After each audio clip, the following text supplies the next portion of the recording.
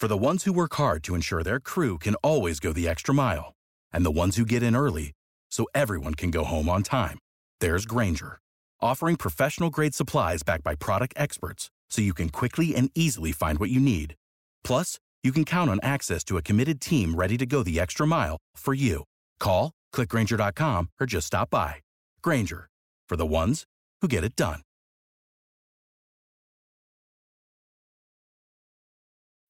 When you need mealtime inspiration, it's worth shopping Kroger, where you'll find over 30,000 mouth-watering choices that excite your inner foodie. And no matter what tasty choice you make, you'll enjoy our everyday low prices, plus extra ways to save, like digital coupons worth over $600 each week. You can also save up to $1 off per gallon at the pump with fuel points. More savings and more inspiring flavors make shopping Kroger worth it every time. Kroger, fresh for everyone. Fuel restrictions apply. Let's do it. Welcome back to Heard Tell. Okay, she's back. We like her. I know you like her because y'all keep sending me emails and stuff about when's Sarah coming back. She back. She got another piece out on inaugurations and accidental presidents. This is going to be fun. Always love talking a little history with our friend Sarah Stuck from over in the UK. How are you, ma'am? Great to see you again. I'm good. Thank you for having me on again. It's always super fun. This is fun because we don't, thankfully, have a presidential cycle right now, but we're entering into the 2024 presidential cycle. I talked about this last time you were here. We, y'all are getting ready to do the coronation of King Charles. We do inaugurations every 4 years, so it's just kind of a regular, it's a routine. It's just something we do. You've got 8 examples here of when it wasn't routine, either by death or assassination. These are fun to go over. Let's start with the first one, though, because this is one of those not really talked about presidents very much. Johnny Tyler, as Val Kilmer would have said in Tombstone, right? John Tyler, but he was the first, and the way he handled it set the tone, kind of like George Washington being the first president. When you go first, you set the tone. The way he handled it, because the vice presidency then was not what the vice presidency now is at all, was it? Me and my mum were rewatching Vice yesterday, and I said to her, Dick Cheney is easily the most powerful vice president that's ever been. And for the majority of history, no one really gave a rubbish about them, even though, presidents' heartbeats failed, so they had to step up. So, yeah, in 1841, John Tyler didn't even reside in D.C. He was just chilling out at home in Virginia. That's how irrelevant it seemed to be. Yeah, now he gets called in because William Henry Harrison gets ill and dies. They had a little bit of notice. They knew he was going to die. There was a real question whether he was actually going to be the president or if he was just going to be the caretaker. You just mentioned it, one heartbeat away. We now know that the second the president stops breathing, the vice president immediately becomes president. That was very much an issue then, though. He had to fight for that and set that standard, though, didn't he? Yeah, it was unprecedented. This had never happened before, so nobody knew what to do when something is unprecedented. Like maybe you could argue maybe Brexit was unprecedented, like things like that were first thing to happen. And the Constitution doesn't really make it super duper clear, but people probably should have thought of that when you elect really old men who walk around in swamps with no coat on. And that swamp was literal, not just, DC itself. There's another one you cover here. This is an interesting name in history because another president that's mostly been forgotten by Millard Fillmore, Zachary Taylor, another president that doesn't get a lot of the pub nowadays, but two really interesting individuals. Fillmore got forgotten, not for ungood reason, because he was not a very good president. There's a lot of the pre-Civil War stuff that runs through his administration, especially just neglecting things, kicking the can down the road, not dealing with things. But Millard Fillmore's inauguration and his ascendancy to the presidency is rather interesting, even though most people have forgotten about it. For those folks that don't know who he is, walk us through it a little bit. I think the only reason he's remembered because he has a fantastic name. I think that's like the thing, isn't it? You remember somebody when they've got a strange name, and he was like the example of it. He was put on the Taylor ticket because he was from New York, and New York was super important. He basically spent most of his time in Albany or NYC, and then word came that Zachary Taylor had died, and he thought, oh, I'm president now. So Taylor lasted a little bit longer than Harrison, but everybody lasted longer than Harrison, apart from maybe Liz Truss. Let's try. You know what? I'd have to look it up. It's I think Truss got him by just a little bit. Yeah, it's not much. It's like a really small margin. They didn't do the lettuce thing back then, but if they did, the lettuce would have won that one. The Compromise of 1850 is the dominant thing about Millard Fillmore.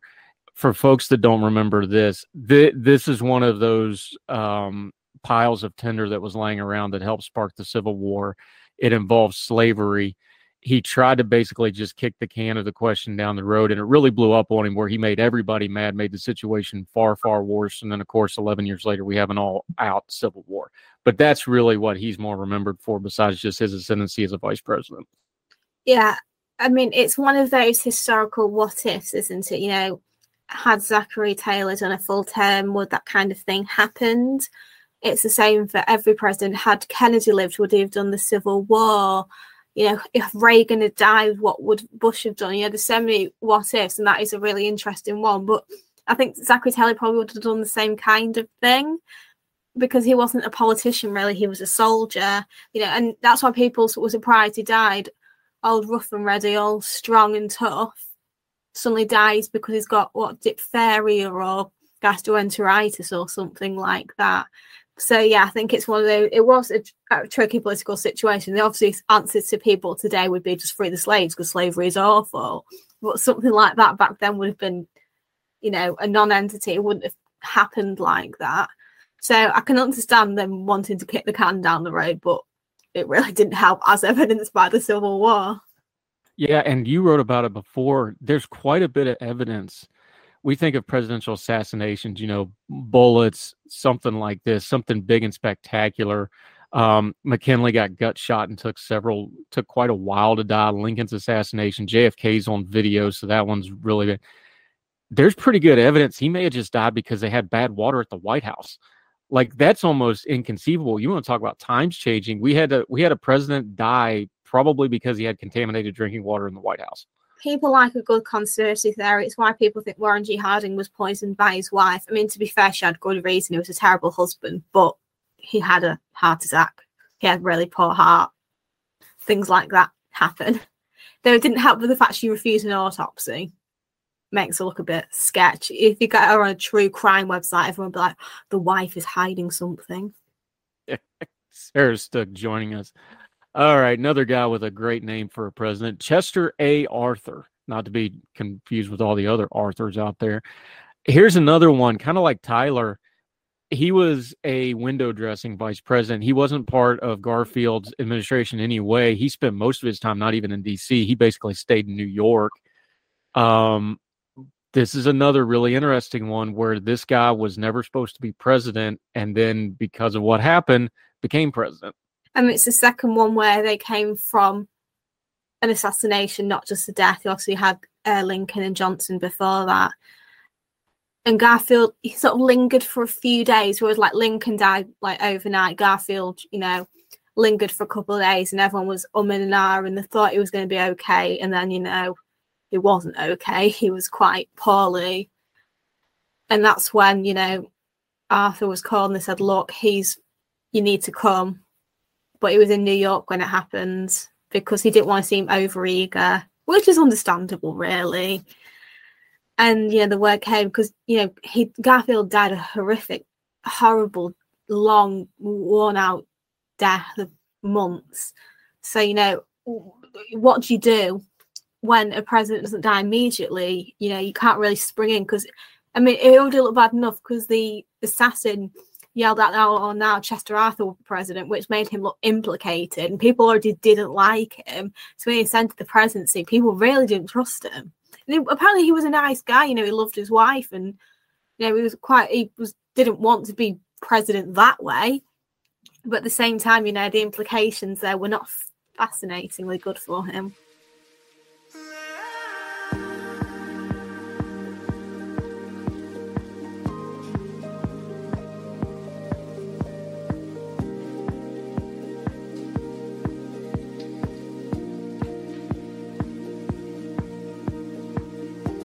For the ones who work hard to ensure their crew can always go the extra mile, and the ones who get in early so everyone can go home on time, there's Grainger, offering professional-grade supplies backed by product experts so you can quickly and easily find what you need. Plus, you can count on access to a committed team ready to go the extra mile for you. Call, click Grainger.com, or just stop by. Grainger, for the ones who get it done.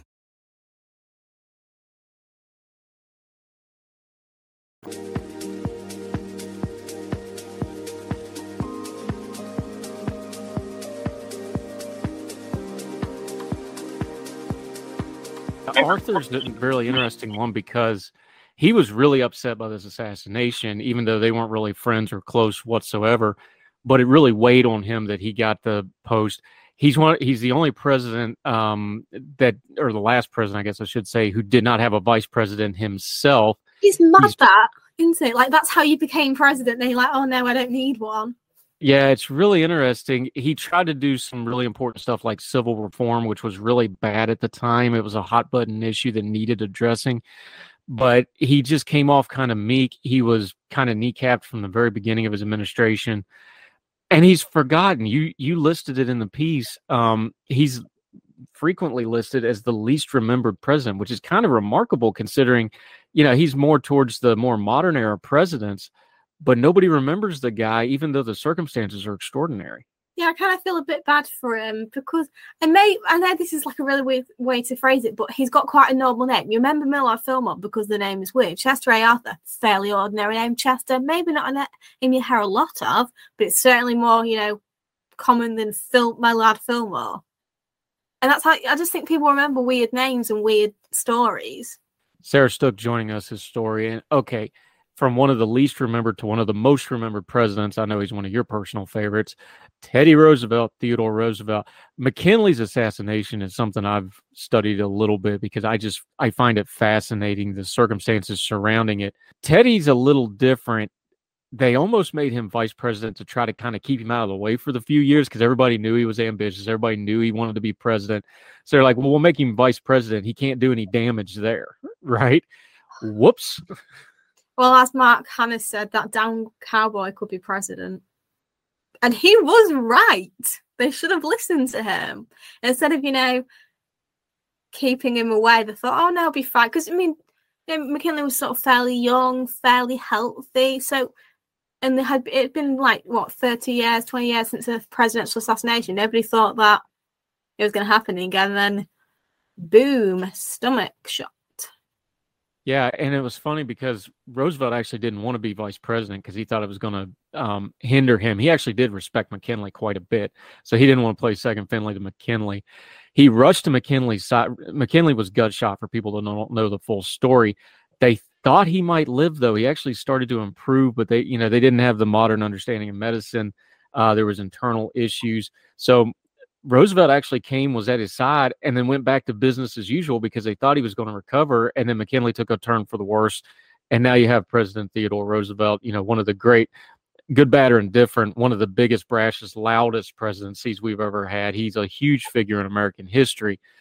It's just amazing that he almost refused the role that made him president.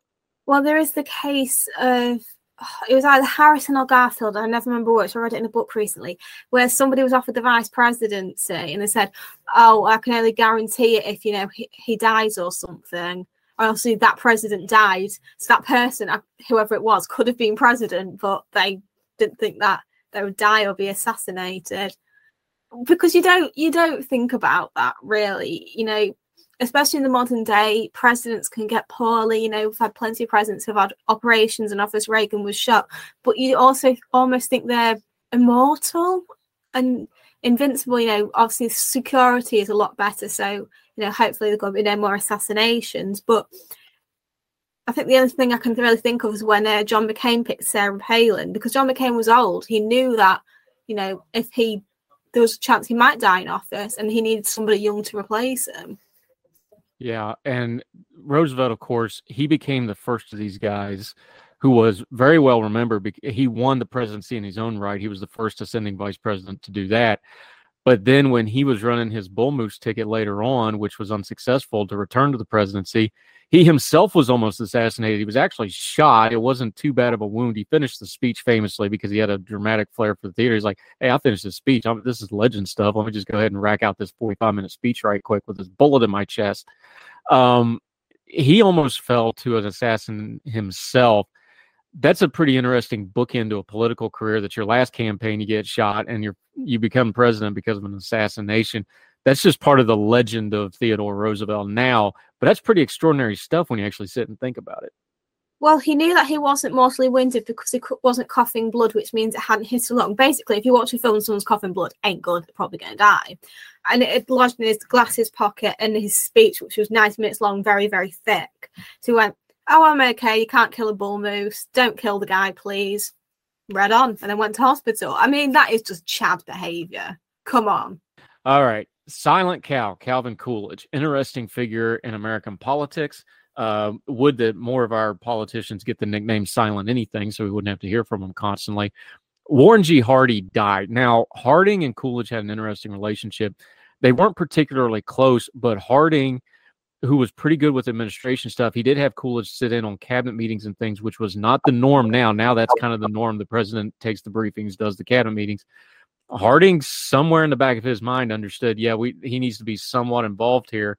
And wouldn't you know who won the pony? Harding collapses and dies of what we think was probably pneumonia or related illness on a West Coast tour. And now all of a sudden we get President Calvin Coolidge. Yeah, I mean, that was almost nice of her to say, he's vice president, he should sit in. I mean, that's pretty sensible. I know he was a bit of an interesting character, but it was sensible. But it helped Coolidge because he wasn't actually that close to Harding. So when years later all the stuff came out about Teapot Dome and all the corruption, all the sex scandals, Coolidge was clean because there was nothing on him doing anything really naughty. He was hands off, but he was, a faithful husband. There's no major scandals. So that, helped him a lot. But obviously, the Harding thing was covered up for quite a while. But you can imagine Coolidge finding out and not saying anything and just be like, oh, living up to the nickname. But I do think it's cute his father swore him in. I just think that's really adorable family bonding moment. Yeah, you're the president now. I'm going to swear you in. Yeah, so the thing with Coolidge, too, is he had something that happened to a lot of these guys. He actually ended up taking the oath of office more than once. Now, this has happened a couple times. This has happened recently where they had, remember, John Roberts, they redid it just to make sure because he bumbled a word and they just wanted to make sure. So they did it again, even though it was, the legalities of it. This was another one. He actually took the oath twice just to make sure they got it right. How in the world are we still fumbling the oath of office at this point, just doing it over and over again, make sure we got it right, like it's some kind of magic spell? Well, because they weren't sure if it was legitimate under his father, because his father was like a notary of the public, but it wasn't like a proper federal judge. So this happened with another president. They weren't sure if it counted. That's why they did it. It wasn't fumbling the words. They just weren't sure it technically counted. And I wanted to do it in public as well, because he did it in the middle of nowhere with no electricity or phone lines, hence why it took ages for them to locate him. Similar to Roosevelt, because he was literally climbing a mountain when word came and there was nowhere near civilization. Yeah, but what could be more American than getting sworn in by a notary republic? And your father. That's really sweet. A notary. Yeah, that was a play on words. I said notary republic, but that's funny.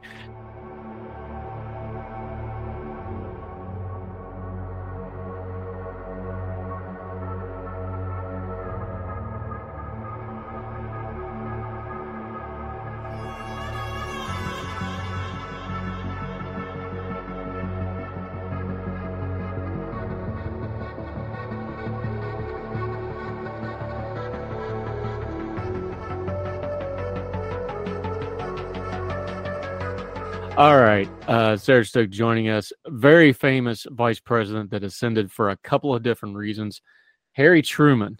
Of course, FDR had poor health his entire life. It was hidden from the public. So for the public, it was a shock when FDR died, because for most of them, he had been president most of their adult lives. Most of them didn't remember any other president than FDR. Truman comes in. There's politics involved here. He oversees the Second World War ending. He oversees the beginning of Korea. He has to follow FDR, which is not an easy task. He drops the atomic bomb. Harry Truman, people have kind of forgotten that he ascended after FDR, though, because of all the stuff that happened during his own presidency. Well, yes, because FDR was, like you said, very poorly, but it wasn't until photos of the Yalta conference came out that everyone realised how, pale was. It was said that Stalin and Churchill were aghast when they saw him. If you see pictures, he's so frail and so tired looking. It's clear that something is wrong.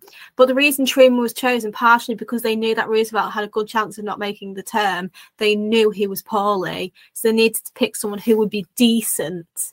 So the first Roosevelt's first vice president was seen as too conservative for Democrat. The next was seen as too left wing. So Truman was like the compromise candidate. But they barely saw each other. They met about 3 times in private between the inauguration and Roosevelt's death.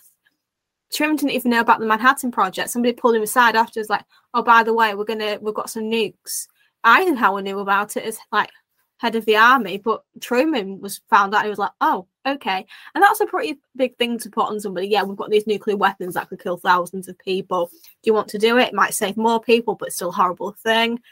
And, it's still so controversial today, isn't it? I mean, there's a reason why the Japanese don't like nuclear weapons and they're pushing for disarmament. Yeah, interesting stuff with Truman. When he left office, he was very unpopular, but that comes from firing MacArthur and some other stuff. And again, he had to follow FDR. Nobody's going to follow that with the contemporary. But the historians have been pretty kind to him over the years. He's one of those presidents whose reputation has changed quite a bit in the years since he served. I mean, you get that. I mean, if you look at somebody like Andrew Jackson, he was praised by historians.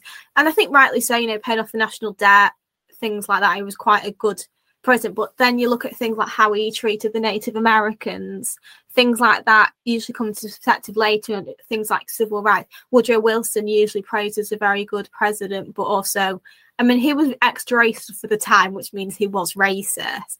Then you get some who get, people are warmer. George Bush Jr., very controversial, but I think people are actually softer on him now, which is really interesting. Maybe they compare him to Trump, and the Iraq war still controversial, but people seem to be a bit softer on him, which I find quite interesting. But I don't think he'll ever be ranked one of the greatest.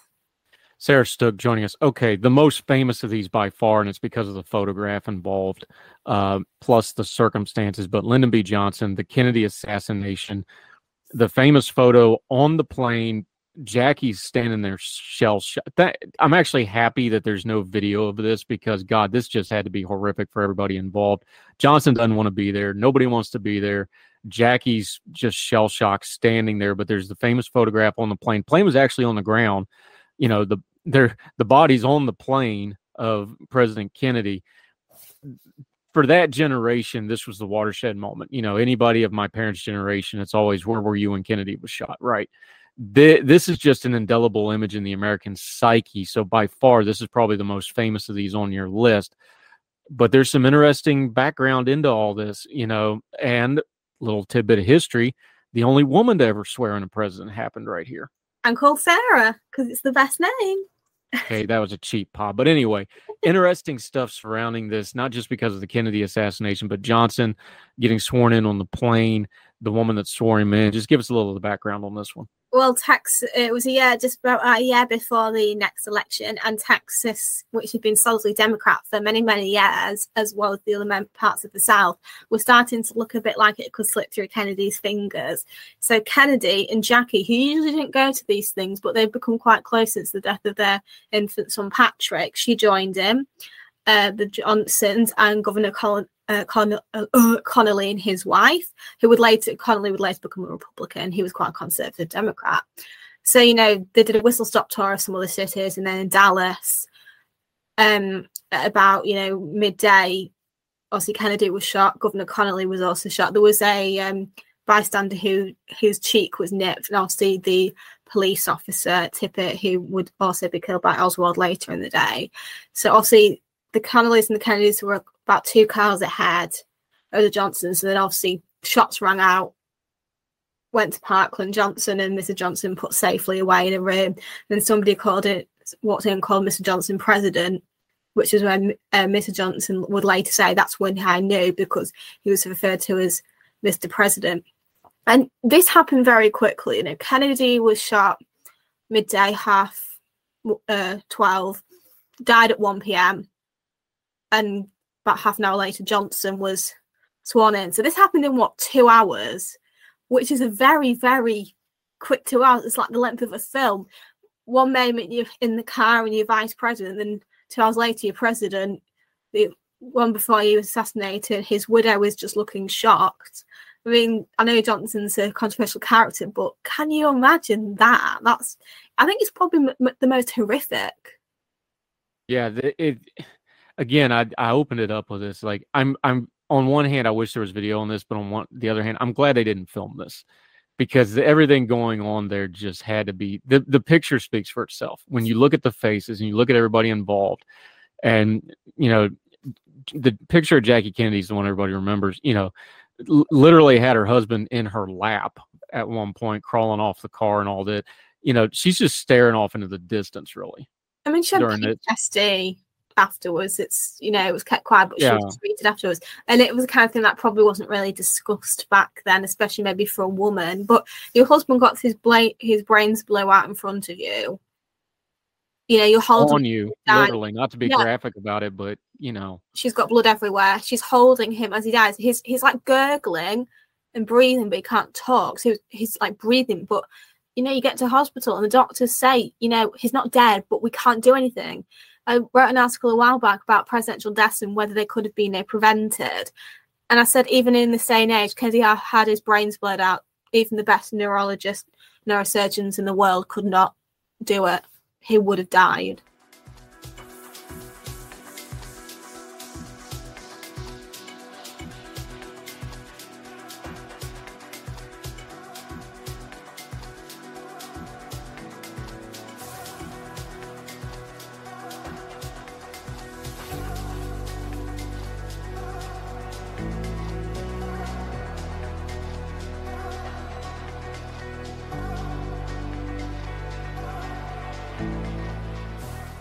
Sarah Stook. All right, a little bit lighter note, but a dark moment in American history. Gerald Ford. Of course, he takes over when Nixon resigns. Still the only president to resign. Although y'all get resignations all the time. That's actually the preferred method of getting rid of your prime ministers. They resign. They just go hit the skids. We haven't mastered this yet. We need to work on it. We should have more resignations than we have.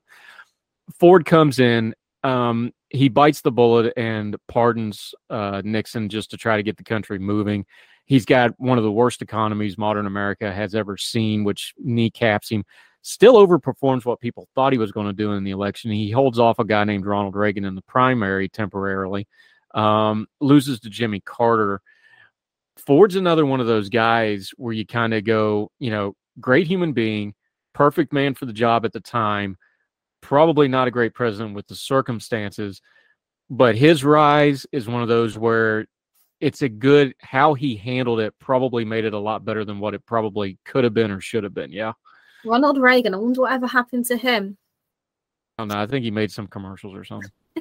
Yeah, I mean, they picked Ford as the vice president because they knew Nixon was in trouble, and they needed somebody who was universally liked and respected. Everybody on the Hill, on both parties, you know, he's an upstanding man, no scandals. He's, you know, good at his job, and he wanted to be speaker, and he thought, oh, vice president, nice way to end my career. And then they were getting ready to go live at the vice presidential address, and then somebody came and said, yeah, there are these tapes coming out on Monday, it's not looking too good. And Ford turned to Betty and said, I don't think we're going to be living in the vice presidential house, basing him probably the first and only accidental president to kind of know his fate beforehand. Interestingly, he's one of the very few, like, here's how the vice presidency has changed. It would be a political scandal to change your vice president in the middle of an administration now. He had to replace, of course, a vice president that was scandalized, but people forget Lincoln went through a couple different vice presidents before getting to Andrew Johnson, which, of course, Johnson got impeached. You know, Johnson got impeached. Johnson showed up to his swearing in under Lincoln so drunk that they had to send him home. You know, Johnson's probably not a great example. Like, people forget vice president was an interchangeable part. Ford replaced a vice president. But he also replaced one on the ticket. He replaced Rockefeller with Dole in 76. So he did the same thing. And then he did the same thing. But if Biden was to replace Vice President Harris, that would be almost, I know the internet clamors about stuff like this, but like, that's just unheard of now. You would never do that now. It'd be political suicide. It'd be seen as but the vice president was seen as an interchangeable thing. It's really, really changed now, hasn't it? Yeah, I still think the vice president probably doesn't have as much power as you would think for somebody who's a heartbeat away from the presidency. Now, like I said earlier, I think Dick Cheney is definitely the most powerful we've had because, Bush let him basically have, obviously we don't know the whole thing, Bush essentially let him have free reign. I mean, Kamala Harris probably does have her, she does have her constitutional duties of being over the Senate, but I think she's sort of been pushed into a role of, going and doing speaking engagements. Because you forget that most of the time, presidents and vice presidents aren't friends. The only one who were genuinely close were Carter and Mondale. They've either had a good working relationship or some really hated each other, like Calhoun and Jackson, who wanted to kill Calhoun, though he did want to kill a lot of people, to be fair. So, yeah, and to be fair to President Biden, I think him and her really do get along.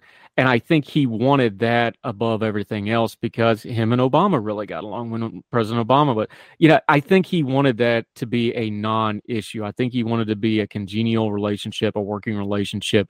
So to President Biden's credit, I think he really does get along with her. And I think that was his goal, was to have a vice president. They don't need to be best mates, but as long as, they work.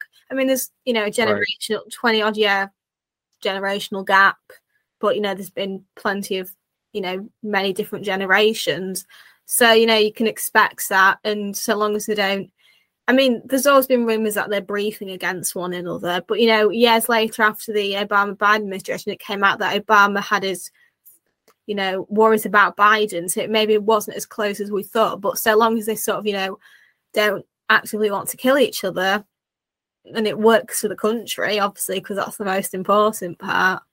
I think that'll be the model going forward, though. Like, Bush and Cheney, Cheney had a portfolio he took care of. He did the foreign policy stuff. Biden, although the Obama administration was very different, Obama gave him some very public stuff to do. Whether it was ceremonial or not, he gave him stuff to do. Biden and Vice President Harris, he goes out of his way to give her some shine on stuff. I think that's the model going forward, though. I think it's going to be a working relationship presented that way, whether they get along or not, at least publicly facing. I think that's the new model, at least for the next couple cycles. Yeah, I mean, I'll see if Trump runs again, which, he probably is, and he does actually get to the nomination and picks a vice president. It's not going to be Mike Pence again. But it'll be interesting to see if he does pick someone he gets along with, because I think him and Mike Pence are like totally different people who, maybe were polite to each other, but I don't think there was any love lost. So it'll be interesting, but, you don't know. He might run it as an independent. He might pick a Republican. You never know. I'm thinking Ron DeSantis will probably win the nomination for the Republicans, barring a major catastrophe. Who will he pick? You don't know, because you've got to look at, it's not just about who's your friend. It's about geography, maybe if they're a minority, things like that. That tends to, be way more important than if you like them as a person. Yeah, it'll be interesting to watch. And of course, we know President Trump pretty well by now. There is nobody that he won't put underneath the bus. So good luck to anybody that gets that job as vice president nominee with him. Sarah Stook, always enjoy talking to you. This is an elections-daily.com. We love those folks a lot. These are great little historical pieces to have. We'll link to the whole thing. Sarah, let folks know where they can find you and follow you until we get you back on Her Tell again. So we've continued with presidential runners-up. We're getting into about the 1920s now. For the Mallard, I'm writing about consorts, but I'm also going to do a piece about surrogacy because that's been in the news recently, and I think that's quite an interesting thing. And I also have a piece out for the Mallard about 10 fictional women who don't suck, based purely on the whole Velma situation and how strong, independent women are written in the media who usually are just like not that good. Yeah, and you've wrote about this before. There's so many historical women that need some Hollywood attention. It'd be nice if they'd go through some of them first, but we'll talk about that next time. Sarah Stook, always enjoyed the conversation. Thank you, ma'am. Bye. Religion is at the intersection of our 21st century life, even if we don't express a faith. At a time when it seems that religion isn't as prevalent as it once was, it still leaves its mark everywhere. As a pastor, I know that religion isn't something I just do on a Sunday, but it's found in every nook and cranny of my life. Sexuality, politics, social media, the economy, war, nationalism, all have some kind of religious angle to them. And as a communicator, I want to find the stories that can help people understand this part of our society that is so important to so many. Hi, I'm Dennis Sanders, and I'm the host of Church and Main. Church in Main is a podcast about the journey of faith and where it intersects with modern life. I look at faith with a journalist's eye, asking the who, where, what, why, and how religion affects some of the major issues of the day. Join me as we journey together.